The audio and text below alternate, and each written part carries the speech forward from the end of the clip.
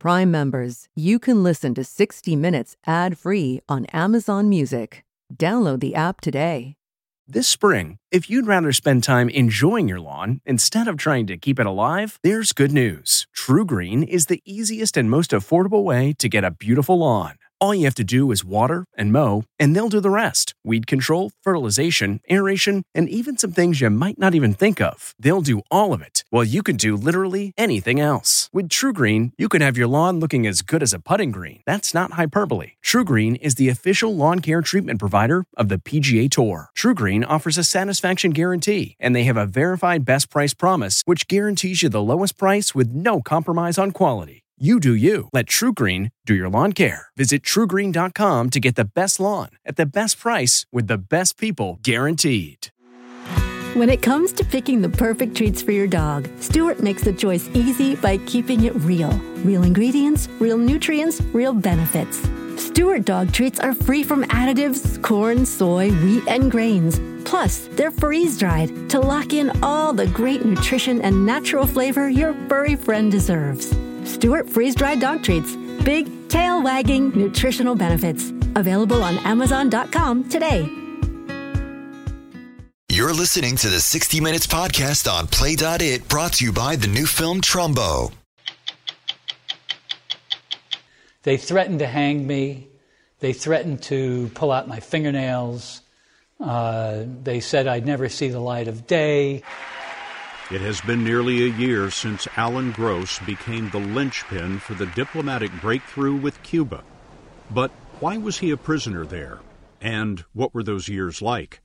I wasn't a spy. This is the first interview with the last prisoner from the Cold War. This is absolutely ridiculous. Cuba, you want to put your finger in the U.S. government's eye? Go ahead, but leave me out of it.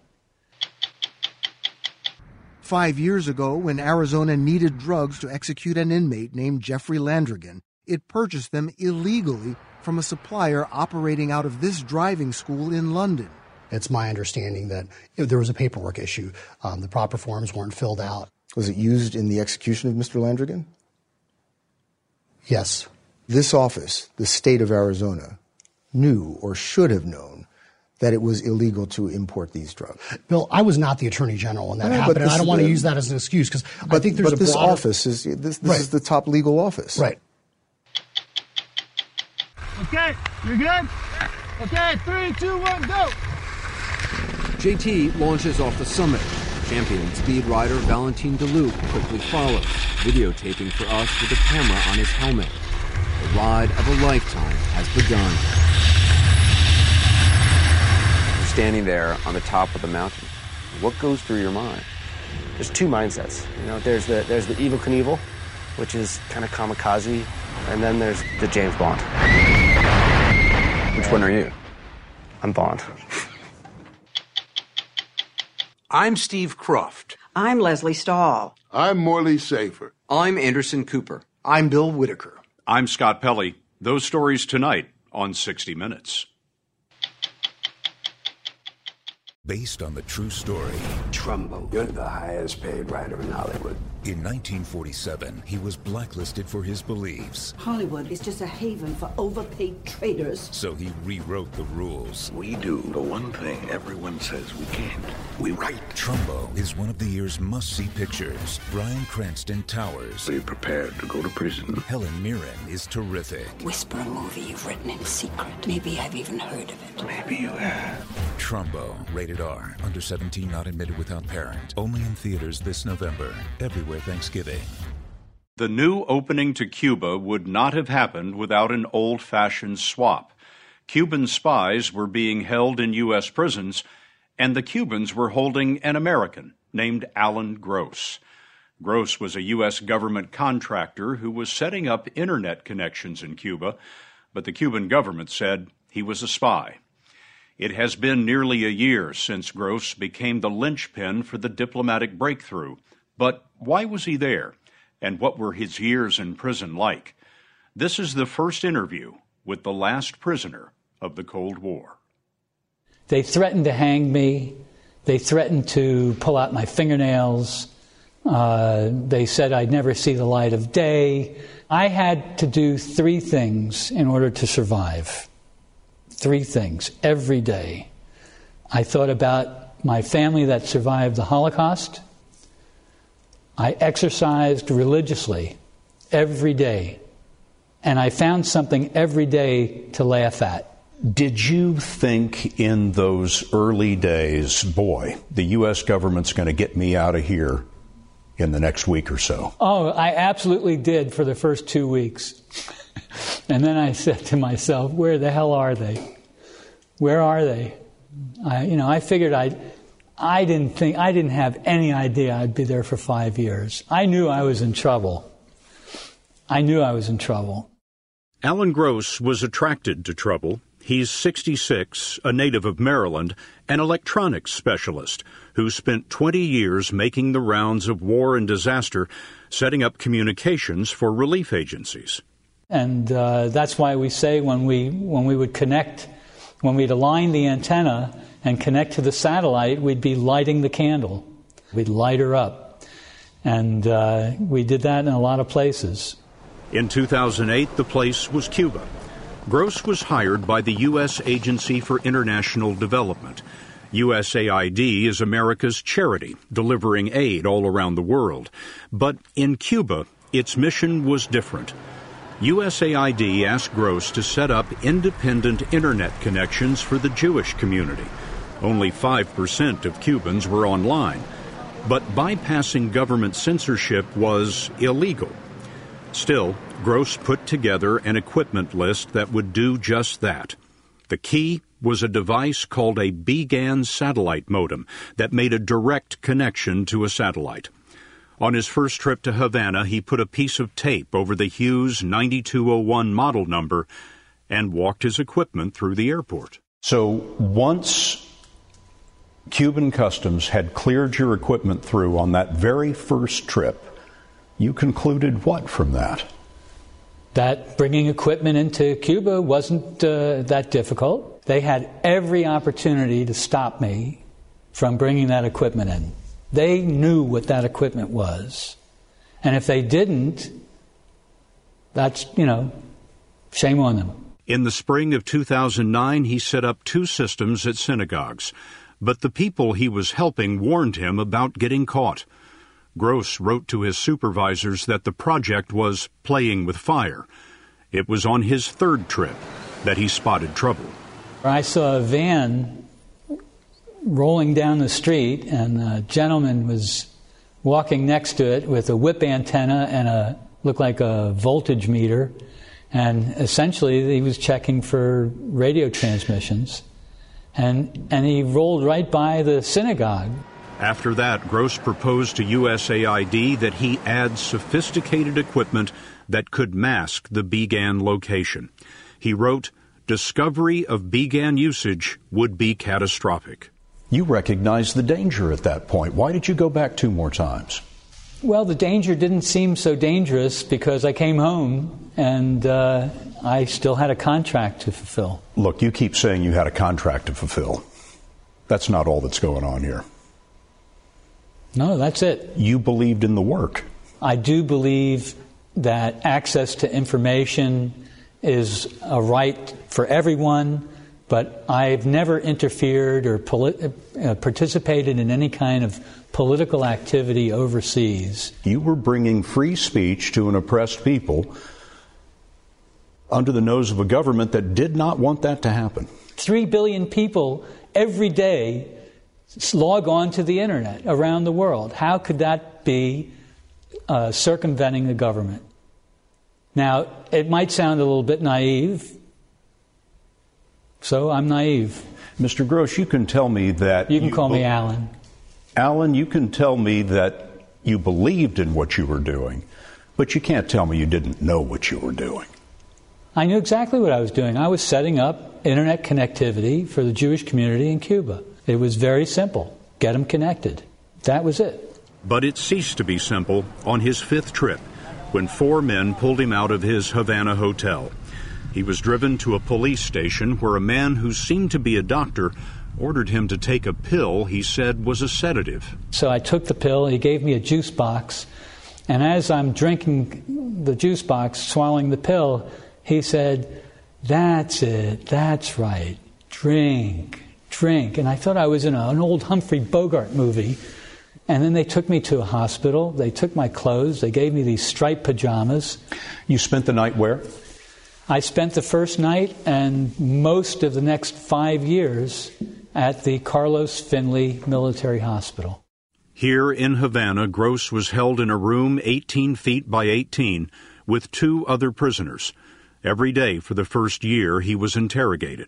It was terrible. It was a time of sensory deprivation for me, especially that first year. The place was infested with ants and roaches.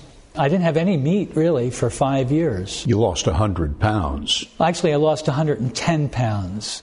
This is Gross with his lawyer during his imprisonment. He lost 5 teeth to lack of nutrition, and yet he says he forced himself to walk 10,000 steps a day in circles. It turned out his legal case was on the same path. It was more than a year before he went to trial for subverting the government. I call it the kangaroo court. His wife, Judy, was in the court. The prosecutor went on for over an hour talking about the United States. Never mentioned Alan's name. He started, I think, with the Eisenhower administration. The United States was on trial and Alan was Uncle Sam. Absolutely, absolutely. The sentence, 15 years. My heart sunk. Then I thought, we have to start moving furiously and do everything we can. Judy Gross held a rally every Tuesday outside Cuba's unofficial embassy in Washington, and she protested at the White House. The worst thing that could happen would be for people to forget his name. Absolutely. Absolutely. And you made sure that didn't happen. And I was afraid that the government had already forgotten his name. The government that sent Alan Gross on his mission seemed helpless. Years stretched on. Judy Gross lost their home, unable to make the mortgage. There was a time in this imprisonment that you stopped eating. I decided that I would go on a hunger strike to protest both governments' lack of leadership and lack of effort to resolve this situation. It was ridiculous. I wasn't a spy. I wasn't a smuggler. I wasn't a criminal. This is absolutely ridiculous. Cuba, you want to put your finger in the U.S. government's eye? Go ahead, but leave me out of it. U.S. government, you want to send people to countries where we have no diplomatic relations and run cockamamie programs? Go ahead, but leave me out of it and get me the hell out of here. One person in Washington who felt the same way was Senator Patrick Leahy of Vermont. Leahy thought USAID had bungled a project more suited to the CIA, and he had a word for it. Why do you say that the USAID program was stupid? Well, they're not a spy agency, so they shouldn't do things to make it look like that. And I think it was a disservice to all the men and women who work so well for our country with USAID around the world.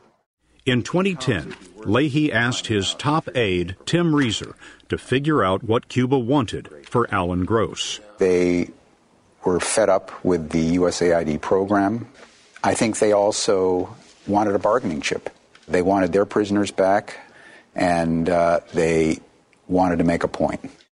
Their prisoners were celebrated in Havana as the Cuban Five, intelligence agents sentenced to long terms in U.S. prisons for espionage. How hard was it for the United States to give up these 5 prisoners? I can tell you that when Senator Leahy first raised this, the response was, it's a non-starter. Impossible. We're not doing anything like that. So our response was, well, then Alan Gross is going to die in Cuba. Senator Leahy made 2 trips to Cuba, and in 2013, he and his wife Marcel met Adriana Perez, the wife of one of the 5 Cubans in U.S. prison. She said to Marcel, I love my husband the way you love your husband. I may never see him out of prison. I want to have his baby. Will you help us? We talked about it, and if there's something that we can do that the Cubans care about, that doesn't cost us anything, why not do it? I talked to the Bureau of Prisons. I talked to the State Department. It became clear that there was only one option, and that was artificial insemination.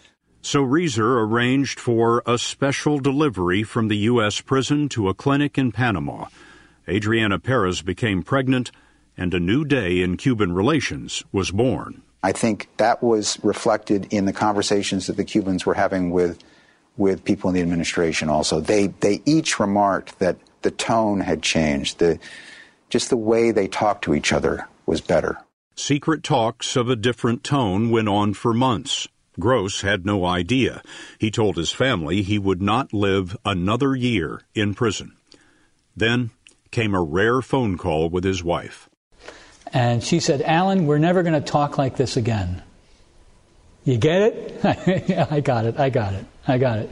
Tuesday. She couldn't say it in the clear on the phone. No, but she was very clear in her wording, that in her verbiage, that I was coming home. The next day, December 17th, 2014, 2 planes landed in Havana, one with the Cuban prisoners, the other with Senator Leahy and Judy Gross. Later that morning, President Obama announced the trade, which also included an unnamed Cuban who had worked for U.S. intelligence. Diplomatic relations were reestablished after more than half a century. En route to America, Alan Gross got a call from the president. And after years in prison, we are overjoyed that Alan Gross is back where he belongs. Welcome home, Alan. We're glad you're here. And weeks later, a shout-out at the State of the Union address. I've worked in 54 countries around the world. Every time my plane would touch down on U.S. soil, I was grateful to be home. Grateful. And that night in particular, I was humbled. You know, I'm curious, what did you say to your captors on leaving? Hasta la vista, baby. Seriously? Seriously. Based on the true story. Trumbo, you're the highest paid writer in Hollywood. In 1947, he was blacklisted for his beliefs. Hollywood is just a haven for overpaid traitors. So he rewrote the rules. We do the one thing everyone says we can't. We write. Trumbo is one of the year's must-see pictures. Bryan Cranston towers. Be prepared to go to prison. Helen Mirren is terrific. Whisper a movie you've written in secret. Maybe I've even heard of it. Maybe you have. Trumbo, rated R, under 17, not admitted without parent. Only in theaters this November. Everywhere Thanksgiving. In July of last year, Joseph Wood was strapped to a gurney in Arizona's death chamber. His execution by lethal injection with a new cocktail of drugs was supposed to take about 10 minutes. It took almost 2 hours, the longest execution in U.S. history. When lethal injections were introduced in 1977, they were supposed to be a more humane form of capital punishment. Instead, the process has become a messy testing ground for unproven toxic drugs. At the heart of the problem, pharmaceutical companies have banned the use of their drugs for capital punishment, partly under pressure from death penalty opponents.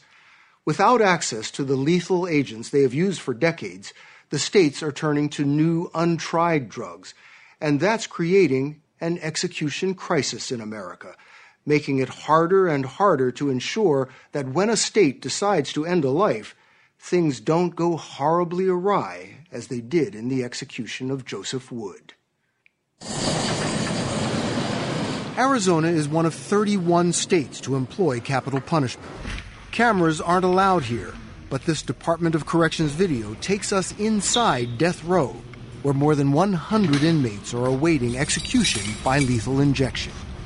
On July 23, 2014, it was Joseph Wood's turn.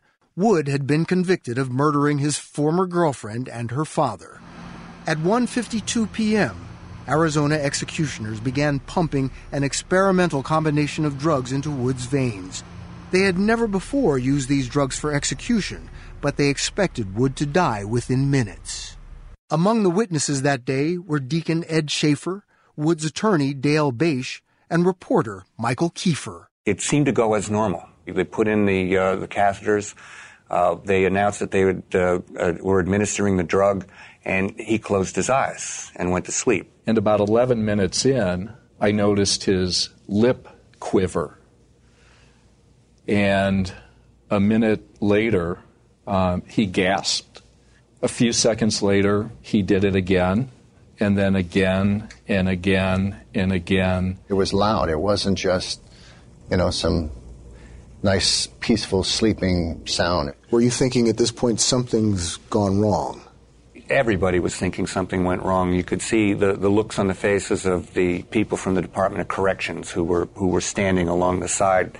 They were looking at each other nervously. You tried to have the execution stopped. While Joe Wood was on the table, gasping and gulping, we were arguing to a federal judge that he should stop the execution. On what grounds? That it wasn't working. I actually said about 4 rosaries, 4 complete rosaries, and there's 5 decades to each rosary, and each one can take anywhere from 15 to 20 minutes. And that told you that this was going on for a very long time. Hour and 58 minutes. That's a long time to be sitting there watching somebody die. Before the federal judge could rule, Joseph Wood was dead. It was supposed to take just 1 dose of the drugs to kill him. Prison logs show before it was over, executioners had injected Wood 15 times with the new cocktail of drugs. Someone made the decision to inject 14 additional doses of that drug into Mr. Wood. That's not something that has ever been done before, so they were making it up as they went along. In several rulings, the Supreme Court has reaffirmed the Eighth Amendment. Punishment must not be cruel and unusual. Joseph Wood's lingering death set off alarms across the country and prompted an independent investigation in Arizona. Was Joseph Wood's execution botched? Well, Bill, I think botched is a very inflammatory word. Arizona Attorney General Mark Brnovich told us he sees nothing wrong in the way Wood's execution was carried out. It took almost 2 hours. That's the longest execution in U.S. history. At the end of the day, though, the independent report, the medical examiner, all concluded that Mr. Wood was sedated the entire time, was unresponsive to stimuli, and he was feeling no pain whatsoever. How do you know that? Well, were there sensors? Was anybody taking brains? How do you know he wasn't feeling pain? Ultimately, you can't know because the person's dead. So if 2 hours isn't too long, what is? 3 hours? Would that cause alarm? Well, once 4 again, hours? I think 2 hours, 3 hours, 4 hours, when someone's on the death gurney and they're unconscious, I don't think they're worried about the time. In this instance, it happened to take longer, but that does not mean that it was botched. We know what would you call it? I would call it that you had somebody who was a heinous killer that murdered people in cold blood and eventually received justice. There's no dispute of Joseph Wood's guilt. In August of 1989, Wood, a 31-year-old vet addicted to methamphetamines, walked into this auto body shop in Tucson, Arizona, shot and killed his former girlfriend, Deborah Dietz, and her father, Eugene Dietz, in cold blood, in broad daylight. Richard and Jeannie Brown remember that day well. You actually saw Joe Wood kill your sister-in-law. She's saying, "No, Joe, don't do it, don't do it." And he shot her anyways. It was one of the worst days of my life. In 40 seconds, Eugene Dietz and Deborah Dietz were dead. And my mom looked at me and she walked up and gave me a hug and she said, "Your dad and sister were just killed." You witnessed his execution? Yes. What was that day like for you?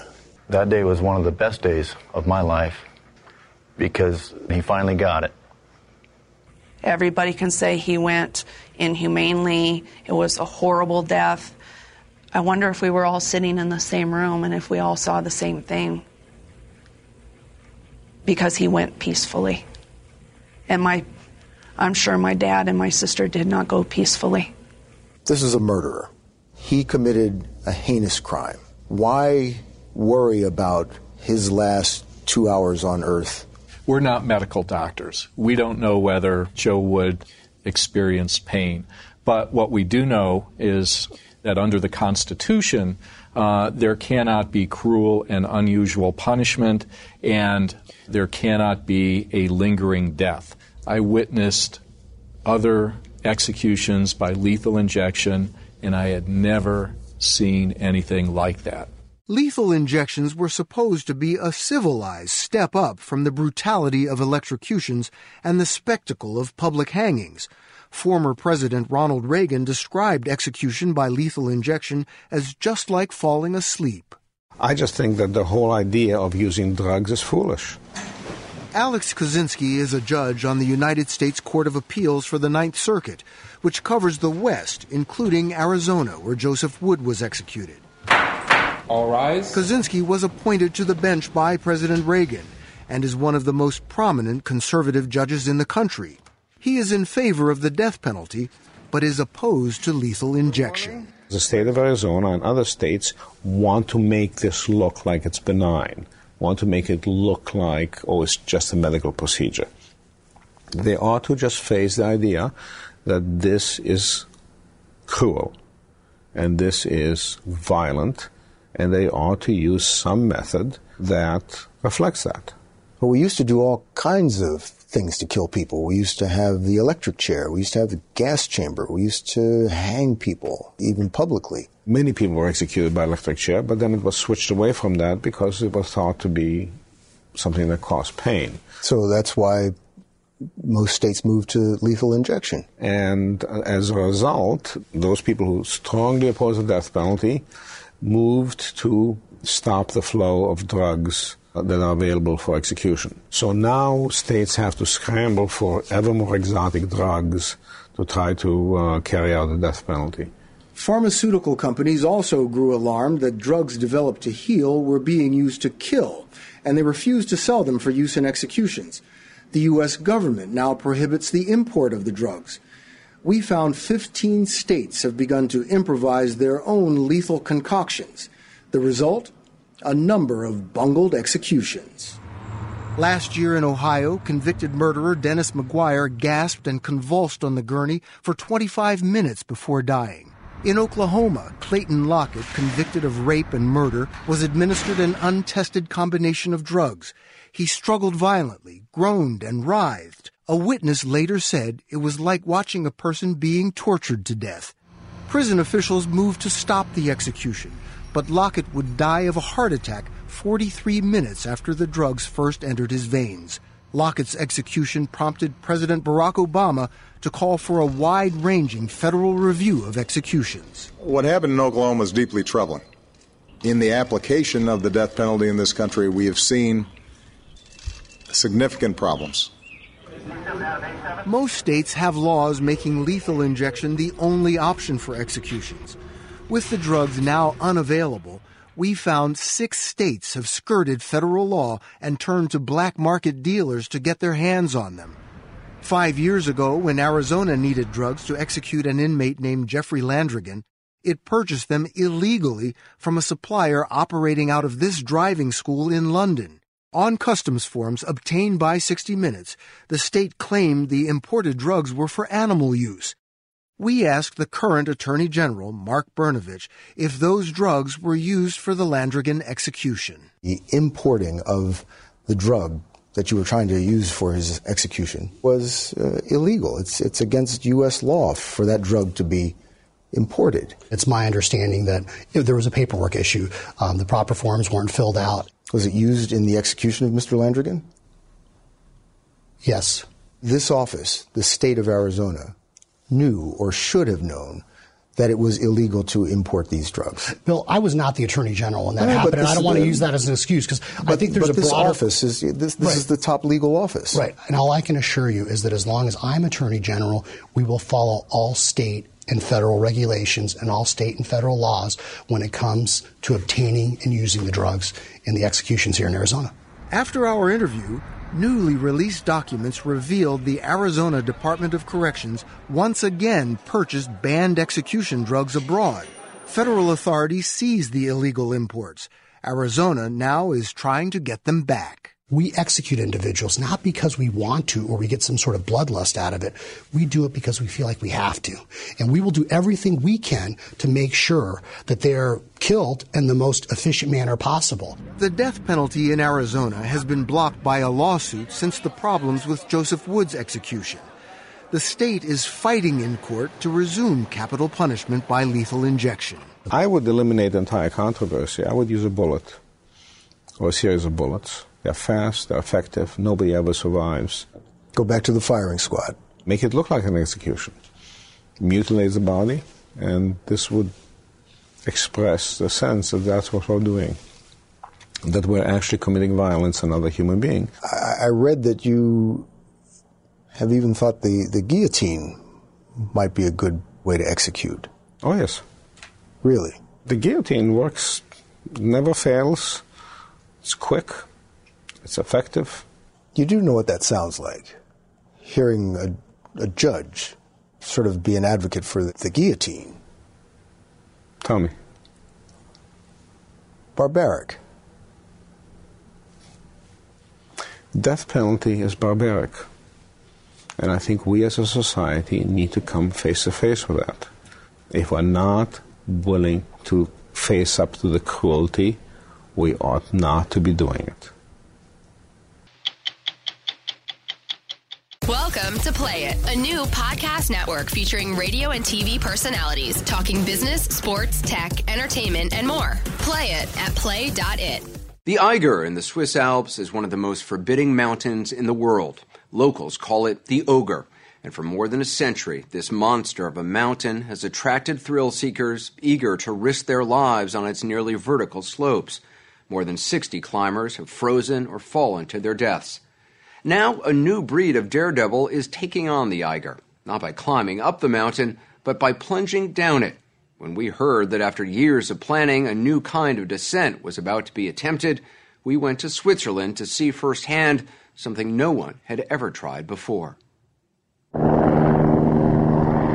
At 13,000 feet, the icy summit of the Eiger is too steep and rocky to simply ski down.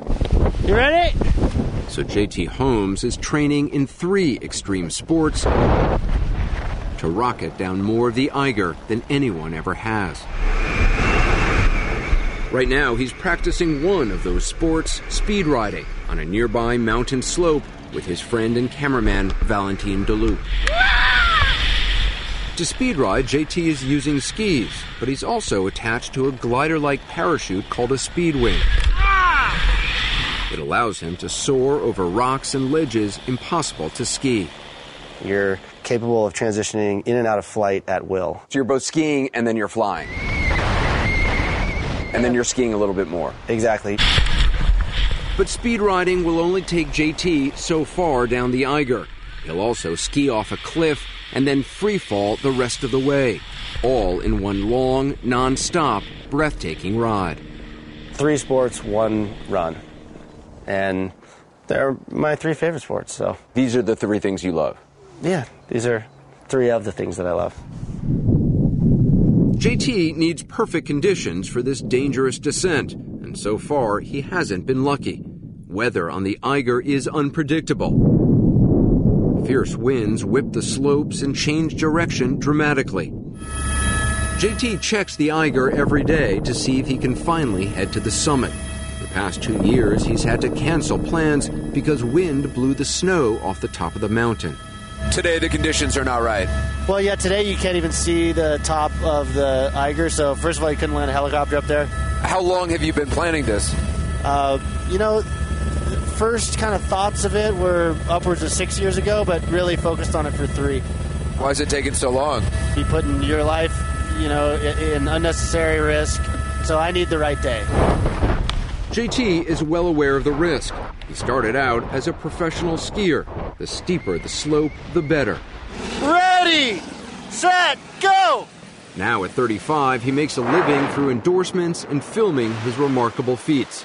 When we first met him 6 years ago in Norway, he and his daredevil friends were pioneering the use of wingsuits, jumping off mountains and flying at more than 100 miles an hour. But in the last several years, a number of JT's friends and acquaintances have died in wingsuit accidents.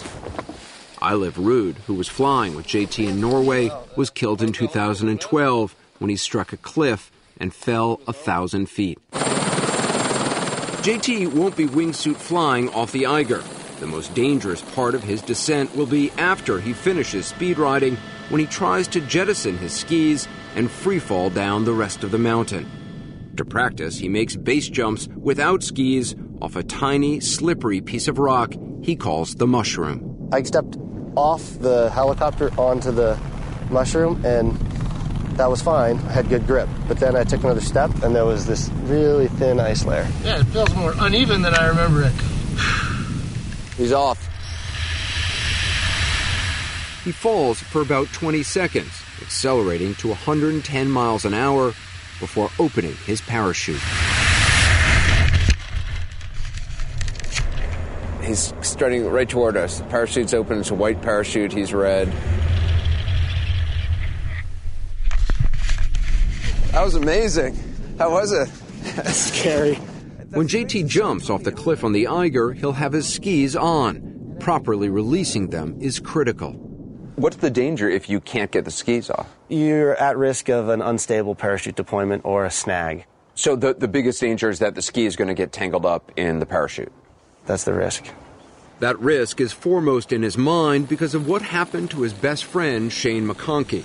In 2007, JT and Shane started skiing off mountains, dropping their skis, and then flying away in wingsuits. It was a dangerous combination they found thrilling. Oh yeah, another wingsuit ski base. Here we go. But on this jump in Italy in 2009, Shane McConkey's ski release mechanism jammed. He couldn't get his skis to come off. He crashed into the ground at high speed and was killed instantly. That's how he died. His skis didn't come off. He couldn't get his skis off, struggled in his wingsuit, and crashed. When JT is training at the Eiger, he wears a T-shirt with a funny picture of Shane on it. This Eiger descent? Without his old friend there to help him, he's turned to new friends. Martin Sherman is an experienced Swiss mountain guide. They can change very quickly, from good conditions to really nasty. It can turn bad very quickly. Oh yeah, and then you're in trouble. One wrong step and you can plunge off. You're gone. Martin and JT are cautious and methodical, making numerous trips of the Eiger to plan in advance every part of the complex descent, particularly this spot where JT will jump, jettison his skis, and begin to free fall. You're standing there on the top of the mountain. What goes through your mind? There's two mindsets. You know, there's the Evel Knievel, which is kind of kamikaze, and who knows how it's going to work out, and will you hit the landing ramp or not? And then there's the James Bond.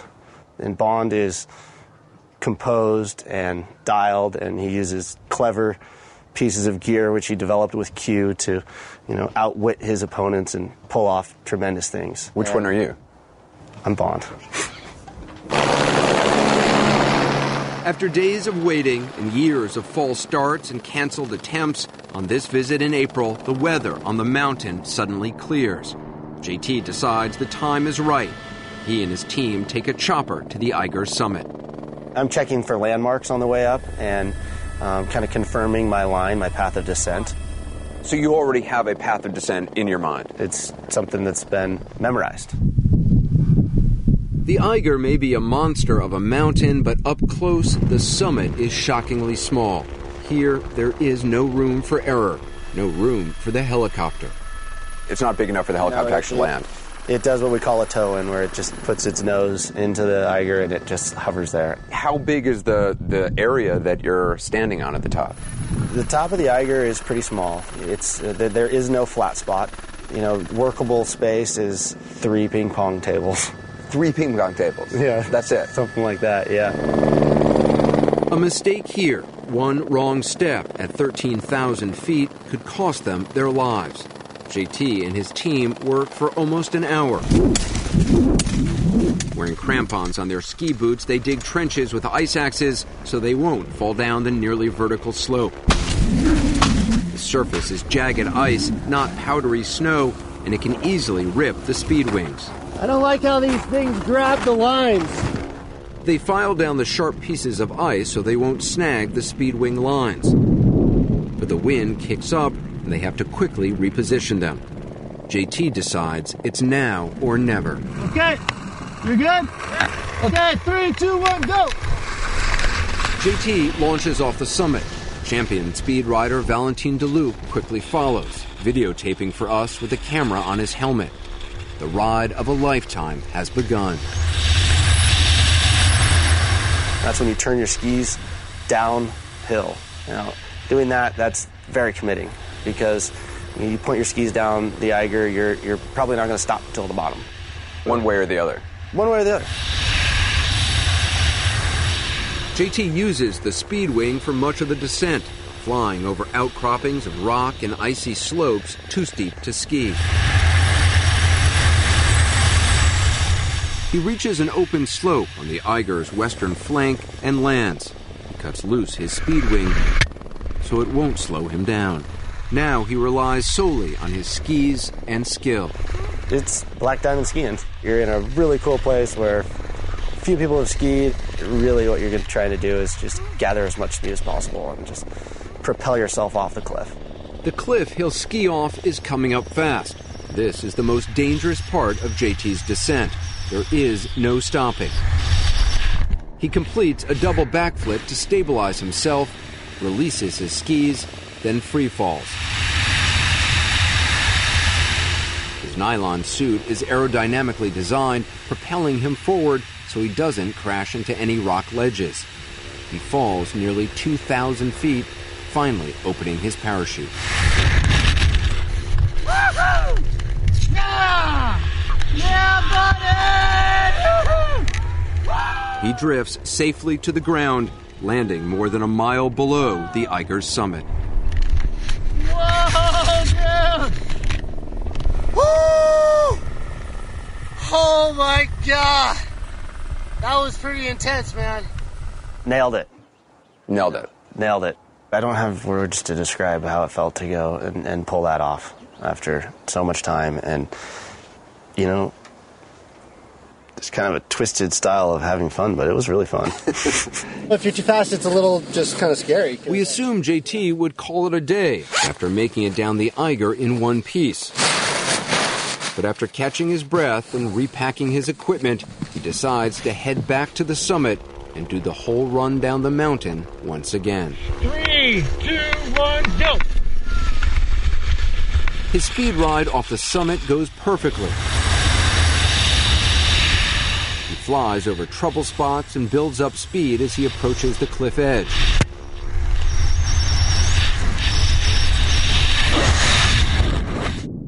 But when he tries to release his skis, one of them won't come off.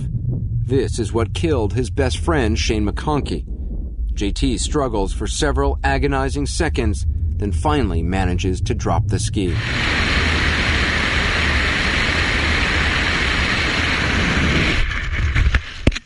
It's a close call, but it doesn't seem to stop him from enjoying the rest of the ride. Could you give it up? I believe that I could, because I don't feel that I'm, addicted to this sort of type of thing, this adrenaline or this sort of high-risk activity. You're not an adrenaline junkie, you don't think? Absolutely not. I prefer adrenaline enthusiast. And I truly believe that I don't have to do this, and I truly believe that I enjoy doing this. That's pretty clear. The day will come when I tone it down significantly. But that day's not here yet. It's not today. How'd they get those pictures? Go to 60minutesovertime.com.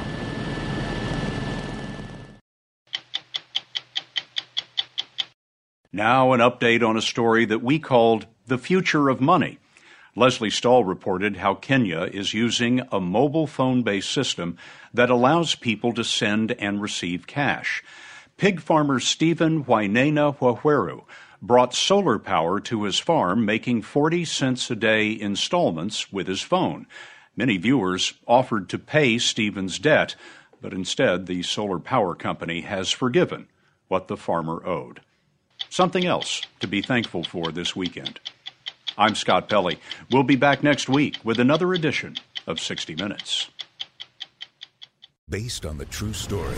Trumbo, you're the highest paid writer in Hollywood. In 1947, he was blacklisted for his beliefs. Hollywood is just a haven for overpaid traders. So he rewrote the rules. We do the one thing everyone says we can't. We write. Trumbo is one of the year's must-see pictures. Bryan Cranston towers. Be prepared to go to prison. Helen Mirren is terrific. Whisper a movie you've written in secret. Maybe I've even heard of it. Maybe you have. Trumbo, rated R, under 17, not admitted without parent. Only in theaters this November. Everywhere Thanksgiving. If you like 60 Minutes, you can listen early and ad-free right now by joining Wondery Plus in the Wondery app or on Apple Podcasts. Prime members can listen ad-free on Amazon Music. Before you go, tell us about yourself by filling out a short survey at Wondery.com/survey. Hi, this is Jill Schlesinger, CBS News business analyst, certified financial planner, and host of the Money Watch podcast. This is the show where your money is not scary. It is a show that's all about you. It's your questions that make it possible for me to provide unconventional and entertaining insights on your money, and maybe more importantly, on your life. Follow Money Watch wherever you get your podcasts. You can listen ad-free on the Amazon Music or Wondery app. Are you ready for an all-new season of Survivor? You better be, because Survivor 46 is here, and it's 90 minutes of twists and turns you don't want to miss. Better yet, after each episode, there's a brand new episode of On Fire, the only official Survivor podcast. Each week, we go behind the scenes of the episode's biggest moments, taking you into the how and the why things happened. And this season, we're very lucky to be joined by an expert, the winner of Survivor 45, Dee Valladares. What is up? I'm thrilled to be joining this team and to be giving you my take on how and the why players made the moves they did, what it takes to outwit, outplay, and outlast, and to ask Jeff some questions, because even after 26 days out there is still a lot for me to uncover. Bring it, Dee. Listen to On Fire, the official Survivor podcast, wherever you get your podcasts.